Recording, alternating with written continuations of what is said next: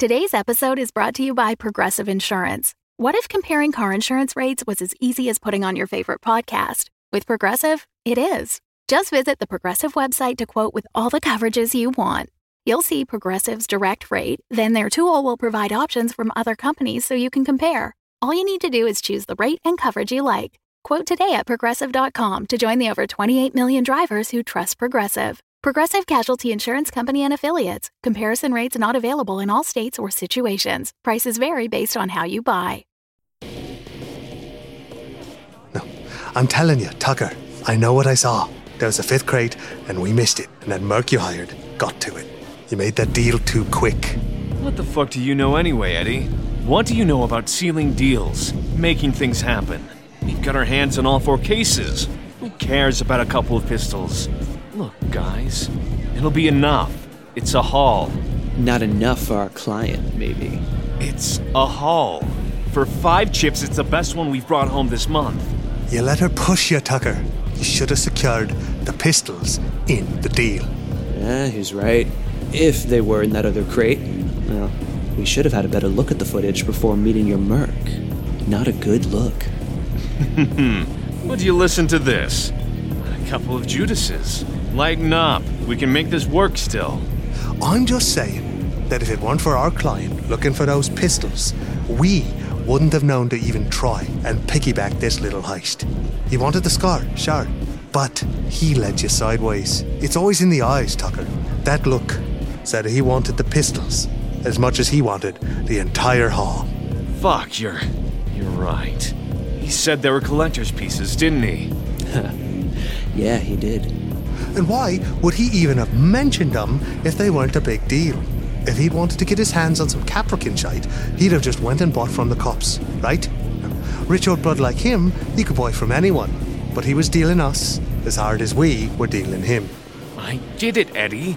Are you talking to me right now like I can't read the writing on the goddamn wall? He was trying to get us to throw them in like they were extra. They were the old man's target from the start. Clever. Real clever. We can still make something happen from this, though. Yeah? Oh, how's that gonna play out? You just sit back and watch, all right? Actually, no. I want you two the fuck out of here.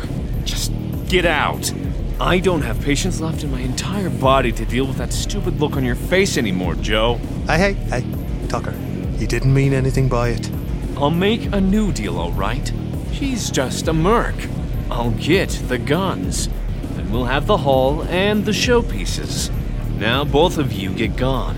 You're useless to me. Can't even pass his muscles, so might as well not be here. You honestly don't think you need our help? Think? I know it. If you two were any good, you'd have closed a deal with the Troca, given them some shiny rocks or something. Now I've got to cash 5 chips out to a Merc. Maybe more. Yeah, I guess you do. Come on, Joe. You heard the man? He's got this. You have a good night, Tucker. Have a drink on me.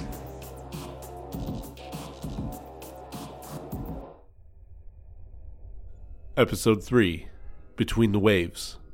Coming soon.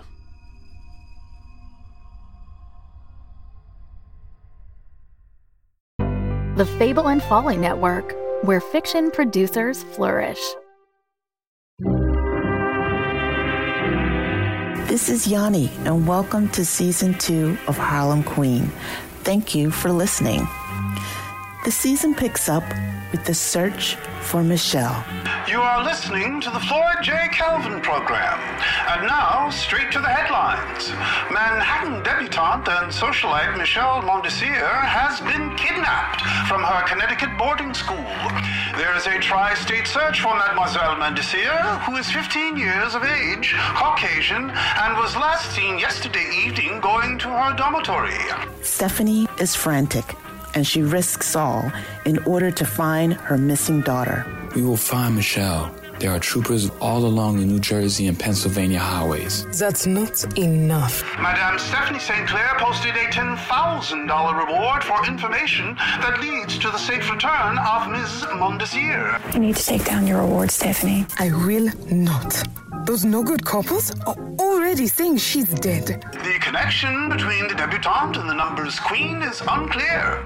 and Stephanie still has to contend with Luciano and Schultz plotting to push her out of her own turf. Word on the street is that it's Schultz. Who cares about a lost colored girl? This one is white. Fifth Avenue debutante, lot of money, well connected. And I want to find out why Stephanie is so fixated on the girl. Stephanie is highly invested in her safe return. What do you need me to do? I need you to cheese it. What about St. Clair? You tried to clip her twice. Is she pushing up daisies? No. We're gonna get her another way. Even Hallstein is suspicious. Is he truly a friend or a foe? She's putting herself behind the eight ball.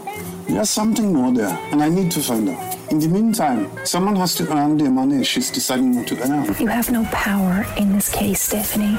In fact, you're a liability. I will do everything in my power to get her home, safe and sound. Listen up for Season 2. Harlem Queen is a recipient of the Lower Manhattan Cultural Council's Creative Engagement Grant. And once we all get through this safe and sound, we will have a live radio show of Harlem Queen this fall. More episodes to come. Take good care and stay well.